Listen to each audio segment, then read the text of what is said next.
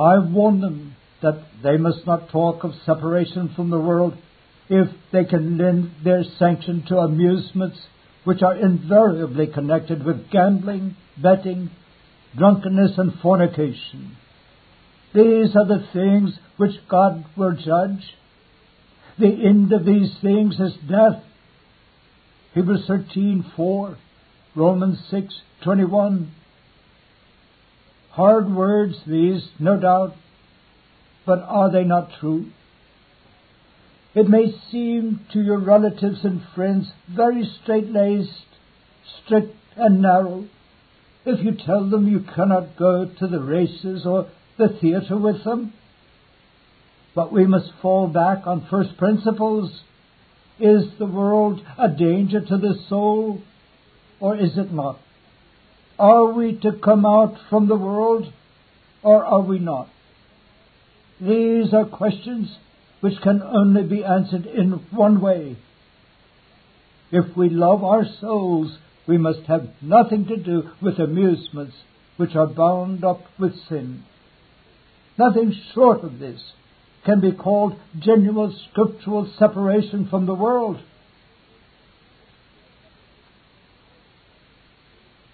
He that desires to come out from the world and be separate must be moderate in the use of lawful and innocent recreations. No sensible Christian will ever think of condemning all recreations. In a world of wear and tear like that we live in, occasional unbending and relaxation are good for all. Body and mind alike require seasons of lighter occupation and opportunities of letting off high spirits, and especially when they are young. Exercise itself is a positive necessity for the preservation of mental and bodily health. I see no harm in cricket, rowing, running, and other manly athletic recreations. I find no fault with those who play at chess and such like games of skill. We are all fearfully and wonderfully made.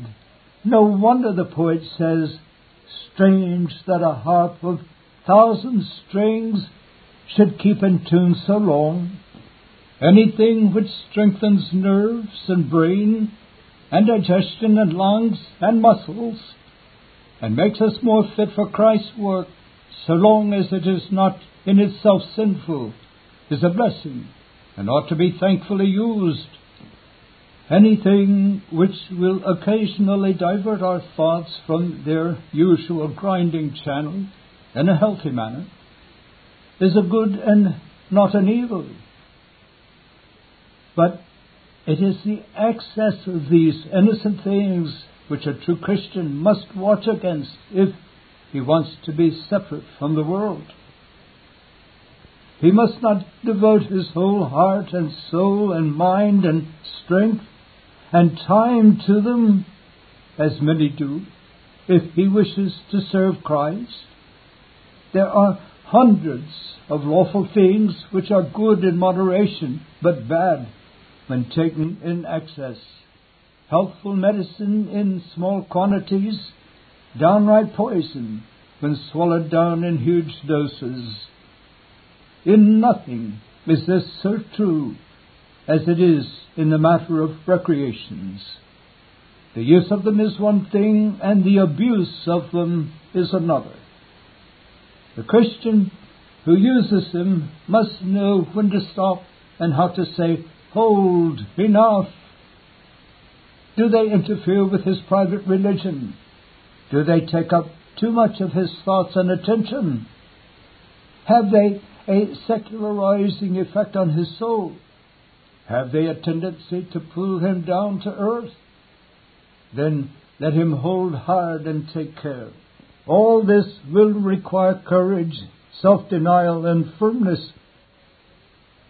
It is a line of conduct which will often bring on us the ridicule and contempt of those who know not what moderation is, and who spend their lives in making trifles serious things, and serious things trifles.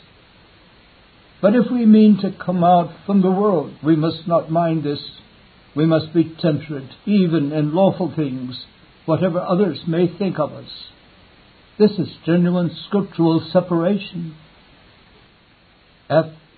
Last but not least, he that desires to come out from the world and be separate must be careful how he allows himself in friendships, intimacies, and close relationships with worldly people. We cannot help meeting many unconverted people as long as we live. We cannot avoid having intercourse with them and doing business with them unless we go out of the world. 1 Corinthians 5:10. To treat them with the utmost courtesy, kindness, and charity whenever we do meet them is a positive duty. But acquaintance is one thing, and intimate friendship is quite another. To seek their society without cause, to choose their company, to cultivate intimacy with them is very dangerous to the soul. Human nature is so constituted that we cannot be much with other people without effect on our own character. The old proverb will never fail to prove true. Tell me with whom a man chooses to live, and I will tell you what he is. The Scripture says expressly, He that walketh with wise men shall be wise, but a companion of fools shall be destroyed. Proverbs 13 verse 20.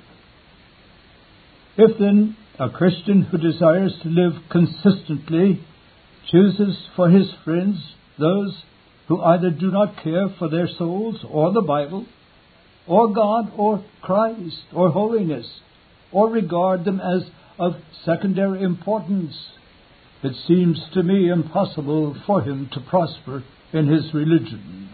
He will soon find that their ways are not his ways, nor their thoughts his thoughts, nor their tastes his tastes, and that unless they change, he must give up intimacy with them. In short, there must be separation. Of course, such separation will be painful. But if we have to choose between the loss of a friend and the injury of our souls, there ought to be no doubt in our minds. If friends will not walk in the narrow way with us, we must not walk in the broad way to please them. But let us distinctly understand that to attempt to keep up close intimacy between a converted and an unconverted person, if both are consistent with their natures, is to attempt an impossibility. The principle here laid down ought to be carefully remembered by all unmarried Christians in the choice of a husband or wife. I fear it is too often entirely forgotten. Too many seem to think of everything except religion in choosing a partner for life, or to suppose that it will come somehow as a matter of course. Yet, when a praying, Bible-reading, God-fearing, Christ-loving, Sabbath-keeping Christian marries a person who takes no interest whatever in serious religion, what can the result be but injury to the Christian or immense unhappiness? Health is not infectious, but disease is. As a general rule, in such cases, the good go down to the level of the bad, and the bad do not come up to the level of the good. The subject is a delicate one, and I do not care to dwell upon it. But this I say confidently to every unmarried Christian man or woman. If you love your soul, if you do not want to fall away and backslide, if you do not want to destroy your own peace and comfort for life, resolve never to marry any person who is not a thorough Christian, whatever the resolution may cost you. You had better die than marry an unbeliever. Stand to this resolution, and let no one ever persuade you out of it. Depart from this resolution, and you will find it almost impossible to come out and be separate. You will find you have tied a millstone round your own neck in running the race towards heaven. And if saved at last, it will be so as by fire. 1 Corinthians 3:15. I offer these 6 general hints to all who wish to follow St. Paul's advice and to come out from the world and be separate. In giving them, I lay no claim to infallibility, but I believe they deserve consideration and attention. I do not forget that the subject is full of difficulties and that scores of doubtful cases are continually arising in a Christian's course, in which it is very hard to say what is the path of duty and how to behave. Perhaps the following bits of advice may be found useful.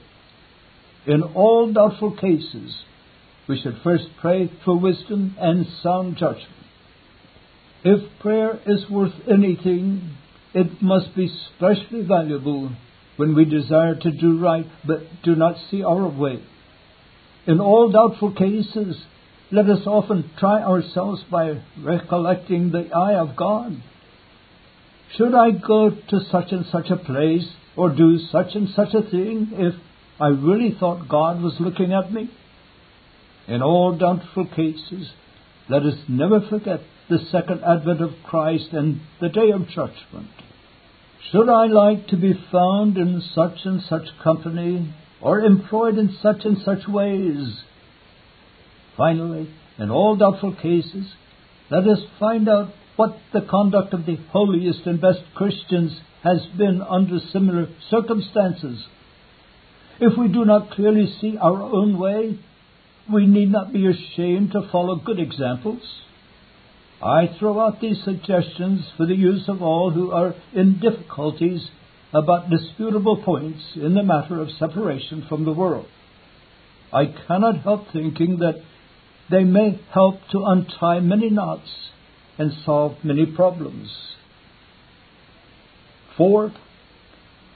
I shall now conclude the whole subject by trying to show the secrets of real victory over the world. To come out from the world, of course, is not an easy thing. It cannot be easy so long as human nature is what it is, and a busy devil is always near us. It requires a constant struggle and exertion. It entails incessant conflict and self-denial. It often places us in exact opposition to members of our own families, to relations and neighbors. It sometimes obliges us to do things which give great offense and bring on us ridicule and petty persecution. It is precisely this which makes many hang back and shrink from decided religion. They know they are not right. They know that they are not so thorough in Christ's service as they ought to be, and they feel uncomfortable and ill at ease.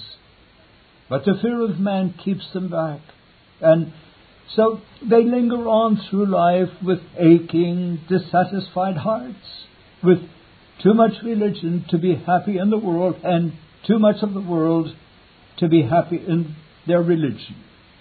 I fear this is a very common case, if the truth were known.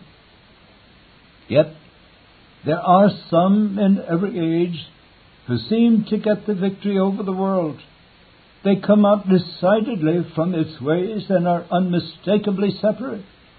They are independent of its opinions and unshaken by its opposition.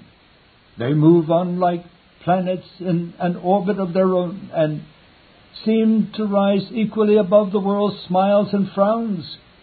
And what are the secrets of their victory? I will set them down. A. The first secret of victory over the world is a right heart. By that I mean a heart renewed, changed, and sanctified by the Holy Ghost. A heart in which Christ dwells. A heart in which old things have passed away and all things become new. The grand mark of such a heart is the bias of its tastes and affections. The owner of such a heart no longer likes the world and the things of the world, and therefore finds it no trial or sacrifice to give them up. He has no longer any appetite for the company, the conversation, the amusements, the occupations, the books, which he once loved, and to come out from them seems natural to him. Great indeed is the expulsive power of a new principle. Just as the new spring buds in a beech hedge push off the old leaves and make them quietly fall to the ground, so does a new heart of a believer invariably affect his tastes and likings, and make him drop many things which he once loved and lived in, because he now likes them no more. Let him that wants to come out from the world and be separate make sure first and foremost that he has got a new heart. If the heart is really right, everything else will be right in time. If thine eye be single, thy whole body shall be full of light. Matthew 6:22.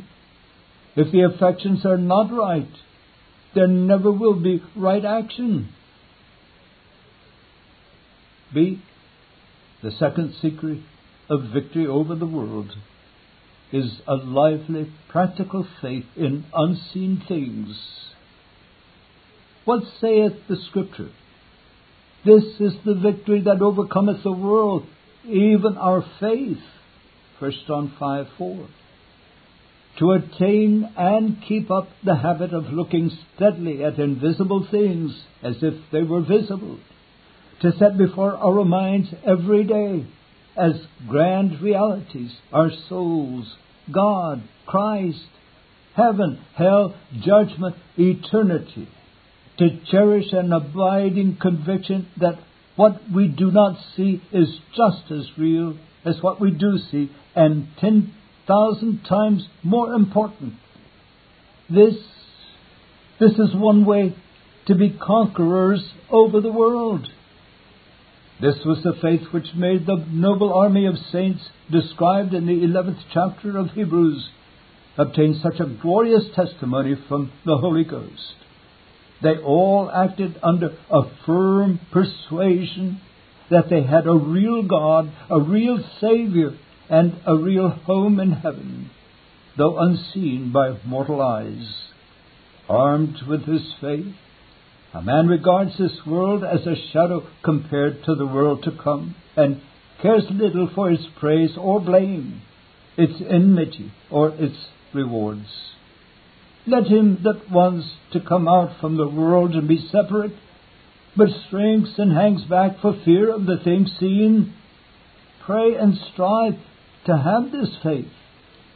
All things are possible to him that believes. Mark 9:23. Like Moses, he will find it possible to forsake Egypt, seeing him that is invisible. Like Moses, he will not care what he loses or who is displeased, because he sees afar off, like one looking through a telescope, a substantial recompense of reward. Hebrews 11:26. See, the third and last secret of victory over the world is to attain and cultivate the habit of boldly confessing Christ on all proper occasions. In saying this, I would not be mistaken. I want no one to blow a trumpet before him and thrust his religion on others at all seasons. But I do wish to encourage all who strive to come out from the world to show their colors and to act and speak out like men who are not ashamed to serve Christ. A steady, quiet assertion of our own principles as Christians, and habitual readiness to let the children of the world see that we are guided by other rules than they are, and do not mean to swerve from them. A calm, firm, courteous maintenance of our own standard of things in every company. All this will insensibly form a habit within us and make it comparatively easy to be a separate man. It will be hard at first, no doubt, and cost us many a struggle. But the longer we go on, the easier will it be. Repeated acts of confessing Christ will produce habits. Habits once formed will produce a settled character. Our characters once known, we shall be saved much trouble. Men will know what to expect from us and will count it no strange thing if they see us living the lives of separate, peculiar people. He that grasps the nettle most firmly will always be less hurt than the man who touches it with a trembling hand. It is a great thing to be able to say no decidedly, but courteously, when asked to do anything which conscience says is wrong. He that shows his colours boldly from the first, and is never ashamed to let men see whose he is and whom he serves, will soon find that he has overcome the world and will be let alone. Bold confession is a long step towards victory. It only remains for me now to conclude the whole subject with a few short words of application. The danger of the world ruining the soul, the nature of true separation from the world, the secrets of victory over the world are all before the reader of this paper. I now ask him to give me his attention for the last time while I try to say something directly for his personal benefit. 1. My first word shall be a question. Are you overcoming the world, or are you overcome by it? Do you know what it is to come out from the world and be separate, or are you yet entangled by it and conformed to it? If you have any desire to be saved, I entreat you to answer this question. If you know nothing of separation, I warn you affectionately that your soul is in great danger. The world passeth away, and they who cling to the world and think only of the world will pass away with it to everlasting ruin. Awake to know your peril before it be too late. Awake and flee from the wrath to come. The time is short. The end of all things is at hand. The shadows are lengthening. The sun is going down. The night cometh when no man can work. The great white throne will soon be set. The judgment will begin. The books will be opened. Awake and come out from the world while it is called today. Yet a little while, and there will be no more worldly occupations and worldly amusements. No more getting money and spending money. No more eating and drinking and feasting and dressing and ball going and theatres and races and cards and gambling. What will you do when all these things have passed away forever? How can you possibly be happy in an eternal heaven where holiness is all in all and worldliness has no place?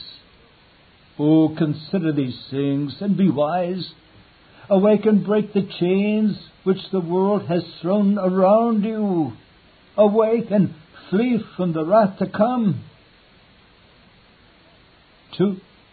My second word shall be a counsel. If you want to come out from the world, but know not what to do, take the advice which I give you this day. Begin by applying direct as a penitent sinner to our Lord Jesus Christ, and put your case in His hands. Pour out your heart before Him. Tell Him your whole story and keep nothing back. Tell Him that you are a sinner wanting to be saved from the world, the flesh, and the devil, and entreat Him to save you.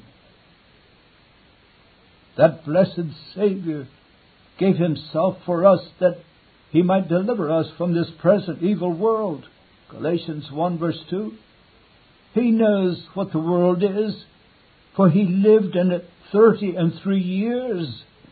He knows what the difficulties of a man are, for He was made man for our sakes and dwelt among men.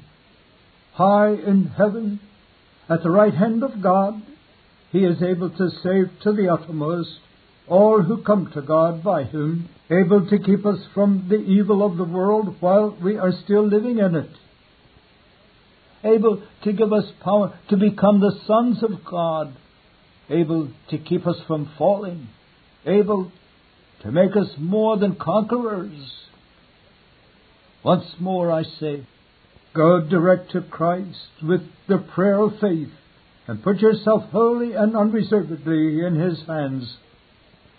Hard as it may seem to you now to come out from the world and be separate, you shall find that with Jesus nothing is impossible.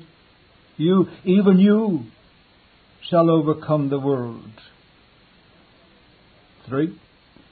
My third and last word shall be encouragement. If you have learned by experience what it is to come out from the world, I can only say to you, take comfort and persevere. You are in the right road. You have no cause to be afraid. The everlasting hills are in sight. Your salvation is nearer than when you believed. Take comfort and press on. No doubt you have had many a battle and made many a false step. You have sometimes felt ready to faint and been half disposed to go back to Egypt. But your Master has never entirely left you, and He will never suffer you to be tempted above that you are able to bear. Then persevere steadily in your separation from the world and never be ashamed of standing alone. Settle it firmly in your mind that the most decided Christians are always the happiest. And remember that no one ever said at the end of his course that he had been too holy and lived too near to God. Here last of all, what is written in the Scriptures of truth. Whosoever shall confess me before men, him shall the Son of Man also confess before the angels of God. Luke 12:8.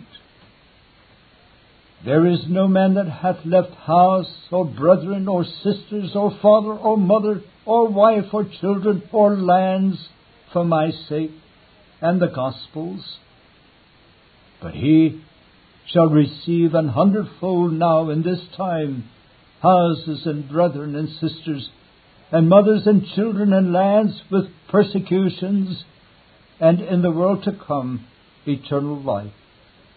Mark 10:29 and 30. Cast not away therefore your confidence, which hath great recompense of reward. For ye have need of patience, that after ye have done the will of God, ye might receive the promise. For yet a little while, and he that shall come will come, and will not tarry. Hebrews 10 verses 35 to 37. Those words were written and spoken for our sakes. Let us lay hold on them and never forget them. Let us persevere to the end and never be ashamed of coming out from the world and being separate. We may be sure it brings its own reward. Note, if you will, thoughtful and intelligent readers will probably observe that under the head of worldly amusements, I have said nothing about ball going and card playing. They are delicate and difficult subjects, and many classes of society are not touched by them. But I am quite willing to give my opinion, and the more so because I do not speak of them without experience in the days of my youth. Concerning ball going, I only ask Christians to judge the amusement by its tendencies and accompaniments. To say there is anything morally wrong in the mere bodily act of dancing would be absurd. David danced before the ark. Solomon said, "There is a time to dance." Ecclesiastes 3:4. Just as it is natural to lambs and kittens to frisk about, so it seems natural to young people all over the world to jump about to a lively tune of music. If dancing were taken up for mere exercise, if dancing took place at early hours and men only danced with men and women with women, it would be needless and absurd to object to it. But everybody knows that this is not what is meant by modern ball going. This is an amusement which involves very late hours, extravagant dressing, and an immense amount of frivolity, vanity, jealousy, unhealthy excitement, and vain conversation. Who would like to be found in a modern ballroom when the Lord Jesus Christ comes the second time? Who that has taken much part in balls, as I myself once did before I knew better, can deny that they have a most dissipating effect on the mind, like opium eating and dram drinking on the body?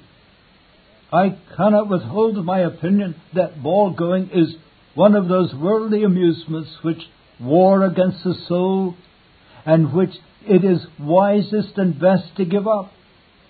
And as for those parents who urge their sons and daughters against their wills and inclinations to go to balls, I can only say that they are taking on themselves a most dangerous responsibility and risking great injury to their children's souls. B. Concerning card playing, my judgment is much the same. I ask Christian people to try it by its tendencies and consequences. Of course, it would be nonsense to say there is positive wickedness in an innocent game of cards for diversion and not for money. I have known instances of old people of lethargic and infirm habit of body, unable to work or read, to whom cards in the evening were really useful to keep them from drowsiness and preserve their health. But it is vain to shut our eyes to facts. If masters and mistresses once begin to play cards in the parlor, servants are likely to play cards in the kitchen, and then comes in a whole train of evils. Moreover, from simple card playing to desperate gambling, there is but a chain of steps. If parents teach young people that there is no harm in the first step, they must never be surprised if they go on to the last. I give this opinion with much diffidence. I lay no claim to infallibility. Let everyone be persuaded in his own mind. But considering all things, it is my deliberate judgment that the Christian who wishes to keep his soul right and to come out from the world will do wisely to have nothing to do with card play. It is a habit which seems to grow on some people so much that it becomes at last a necessity, and they cannot live without it. Madam, said Romaine to an old lady at Bath, who declared she could not do without her cards, Madam, if this is the case, cards are your God, and your God is a very poor one. Surely, in doubtful matters like these, it is well to give our souls the benefit of the doubt and to refrain. See, concerning field sports, I admit that it is not easy to lay down a strict rule. I cannot go the length of some and say that galloping across country, or shooting grouse, partridges, or pheasants, or catching salmon or trout are in themselves positively sinful occupations and distinct marks of an unconverted heart. There are many persons, I know, to whom violent outdoor exercise and complete diversion of mind are absolute necessities for the preservation of their bodily and mental health. But in all these matters, the chief question is one of degree. Much depends on the company men are thrown into and the extent to which the thing is carried. The great danger lies in excess. It is possible to be intemperate about hunting and shooting as well as about drinking. We are commanded in Scripture to be temperate in all things if we would so run as to obtain. And those who are addicted to field sports should not forget this rule. The question, however, is one about which Christians must be careful in expressing an opinion and moderate in their judgments. The man who can neither ride, nor shoot, nor throw a fly is hardly qualified to speak dispassionately about such matters. It is cheap and easy work to condemn others for doing things which you cannot do yourself and are utterly unable to enjoy. One thing only is perfectly certain. All intemperance or excess is sin. The man who is wholly absorbed in field sports and spends all his years in such a manner that he seems to think God only created him to be a hunting, shooting, and fishing animal is a man who at present knows very little of scriptural Christianity. It is written, "Where your treasure is, there will your heart be also." Matthew 6, verse 21. Chapter 13. Riches and Poverty. There was a certain rich man which was clothed in purple and fine linen, and fed sumptuously every day. And there was a certain beggar named Lazarus, which was laid at his gate, full of sores, and desiring to be fed with the crumbs which fell from the rich man's table. Moreover, the dogs came and licked his sores. And it came to pass that the beggar died, and was carried by the angels into Abraham's bosom. The rich man also died, and was buried. And in hell he lift up his eyes, being in torments, and seeth Abraham afar off, and Lazarus in his bosom. Luke 16, verses 19 to 23. There are probably few readers of the Bible who are not familiar with the parable of the rich man and Lazarus. It is one of those passages of Scripture which leave an indelible impression on the mind. Like the parable of the prodigal son, once read, it is never forgotten. The reason of this is clear and simple. The whole parable is a most vividly painted picture. The story, as it goes on, carries our senses with it with irresistible power. Instead of readers, we become lookers-on. We are witnesses of all the events described. We see, we hear, we fancy we could almost touch.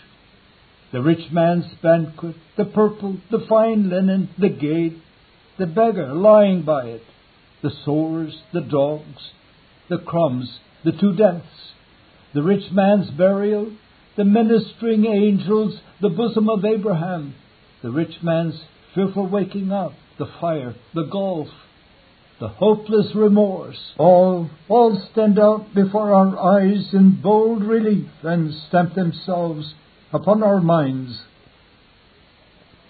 This is the perfection of language.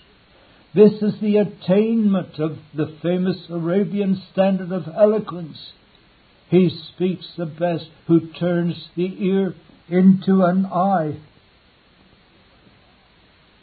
But after all, it is one thing to admire the masterly composition of this parable, and quite another to receive the spiritual lessons it contains.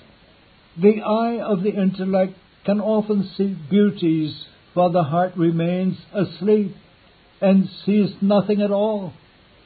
Hundreds read Pilgrim's Progress with deep interest, to whom the struggle for the celestial city is foolishness. Thousands are familiar with every word of the parable before us this day, who never consider how it comes home to their own case. Their conscience is deaf to the cry which ought to ring in their ears as they read, Thou art the man. Their heart never turns to God with a solemn inquiry, Lord, is this my picture? Lord, is it I? I invite my readers this day to consider the leading truths which this parable is meant to teach us. I purposely omit to notice any part of it but that which stands at the head of this paper. May the Holy Ghost give us a teachable spirit and an understanding heart, and so produce lasting impressions on our souls. 1. Let us observe first of all how different are the conditions which God allots to different men. The Lord Jesus begins his parable by telling us of a rich man and a beggar. He says not a word in praise either of poverty or of riches. He describes the circumstances of a wealthy man and the circumstances of a poor man, but he neither condemns the temporal position of one nor praises that of the other.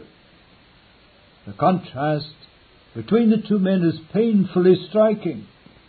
Look on this picture and on that. Here is one who possessed abundance of this world's good things. He was clothed in purple and fine linen and fared sumptuously every day. Here is another who has literally nothing. He is a friendless, diseased, half-starved pauper. He lies at the rich man's gate full of sores and begs for crumbs. Both are children of Adam. Both came from the same dust and belonged to one family. Both are living in the same land and subjects of the same government. And yet, how different is their condition. But we must take heed that we do not draw lessons from the parable which it was never meant to teach. The rich are not always bad men and do not always go to hell. The poor are not always good men and do not always go to heaven. We must not rush into the extreme of supposing that it is sinful to be rich. We must not run away with the idea that there is anything wicked in the difference of condition here described, and that God intended all men to be equal. There is nothing in our Lord Jesus Christ's words to warrant any such conclusion. He simply describes things as they are often seen in the world, and as we must expect to see them. Universal equality is a very high-sounding expression and a favorite idea with visionary men. Many in every age have disturbed society by stirring up the poor against the rich and by preaching up the popular doctrine that all men ought to be equal. But so long as the world is under the present order of things, this universal equality cannot be attained. Those who declaim against the vast inequality of men's lots will doubtless never be in want of hearers. But so long as human nature is what it is, this inequality cannot be prevented. So long as some are wise and some are foolish, some strong and some weak, some healthy and some diseased, some lazy and some diligent, some provident and some improvident, so long as children reap the fruit of their parents' misconduct, so long as sun and rain and heat and cold and wind and waves and drought and blight and storms and tempests are beyond man's control, so long there always will be some rich and some poor. All the political economy in the world will never make the poor altogether cease out of the land. Deuteronomy 15 verse 11. Take all the property in England by force this day and divide it equally among the inhabitants. Give every man above 20 years old an equal portion. Let all take share and share alike and begin the world over again. Do this and see where you would be at the end of 50 years. You would just have come round to the point where you began. You would just find things as unequal as before. Some would have worked and some would have been idle. Some would have been always careless and some always scheming. Some would have sold and others would have bought. Some would have wasted and others would have saved. And the end would be that some would be rich and others poor. Let no man listen to those vain and foolish talkers who say that all men were meant to be equal. They might as well tell you that all men ought to be of the same height, weight, strength, and cleverness, or that all oak trees ought to be of the same shape and size, or that all blades of grass ought to be of the same length. This Reformation audio track is a production of Stillwater's Revival Books. SWRB makes thousands of classic Reformation resources available, free and for sale, in audio, video, and printed formats. Our many free resources, as well as our complete mail-order catalog, containing thousands of classic and contemporary Puritan and Reformed books, tapes, and videos at great discounts, is on the web at www.swrb.com. We can also be reached by email at swrb@swrb.com, by phone at 780-450-3730, by fax at 780-468-1096, or by mail at 4710-37A Avenue, Edmonton, that's Edmonton, Alberta, abbreviated capital A, capital B, Canada, T6L3T5. You may also request a free printed catalog. And remember that John Calvin, in defending the Reformation's regulative principle of worship, or what is sometimes called the scriptural law of worship, commenting on the words of God, which I commanded them not, neither came into my heart, from his commentary on Jeremiah 7:31, writes, God here cuts off from men every occasion for making evasions, since he condemns by this one phrase, I have not commanded them, whatever the Jews devised.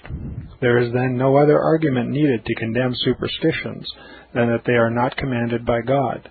For when men allow themselves to worship God according to their own fancies, and attend not to his commands, they pervert true religion. And if this principle was adopted by the papists, all those fictitious modes of worship in which they absurdly exercise themselves would fall to the ground. It is indeed a horrible thing for the papists to seek to discharge their duties towards God by performing their own superstitions. There is an immense number of them, as it is well known, and as it manifestly appears. Were they to admit this principle, that we cannot rightly worship God except by obeying his word, they would be delivered from their deep abyss of error. The prophet's words, then, are very important when he says that God had commanded no such thing, and that it never came to his mind, as though he had said that men assume too much wisdom when they devise what he never required, nay, what he never knew.